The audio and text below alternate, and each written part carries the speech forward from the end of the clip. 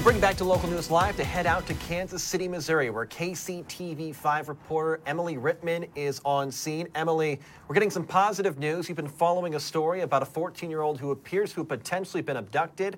At least he was missing, but now it appears he's been found. Am I right in saying that? Yes, absolutely. That's correct. A lot of relief here for police and especially the family of that 14-year-old. We'll walk you through what happened here in Kansas City. Police tell us the 14-year-old was inside of an SUV outside of a Kansas City business when a suspect got into the SUV and took off with the 14-year-old inside of the stolen vehicle. Police put out an alert, including a photo of the 14-year-old and information about that stolen vehicle, sent it out around the city to try and help find the teen and make sure that teen was safe.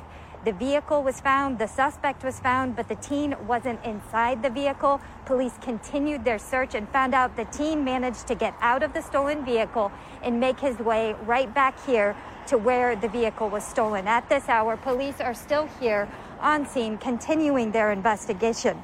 But again, the best news tonight, especially for that teen's family, is that he is back home with his dad and safe.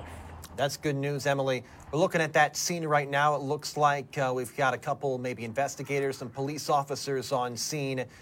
Is there anything in particular they're looking for right now? Maybe probably more evidence or information potentially about the suspect? Correct, yes. So police said that they are going to continue to interview witnesses, speak with family members, but we've also seen these officers coming in and out of this Kansas City business. So they're probably taking a close look at some of the surveillance. There are surveillance cameras here that kind of point out into the parking lot where that vehicle would have been parked at the time it was stolen. So they're probably just crossing those T's and dotting those I's and making their way through this active investigation. Is there any more information you can share on the suspect at this time? Were they potentially related to the boy, or is that tough to say?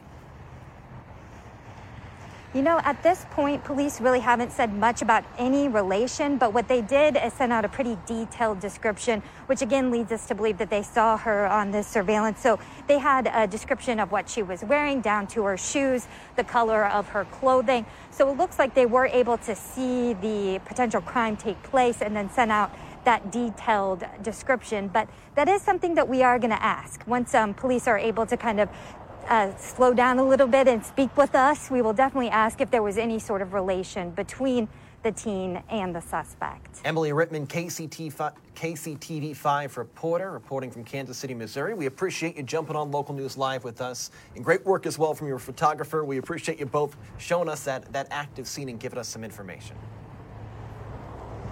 Thank you.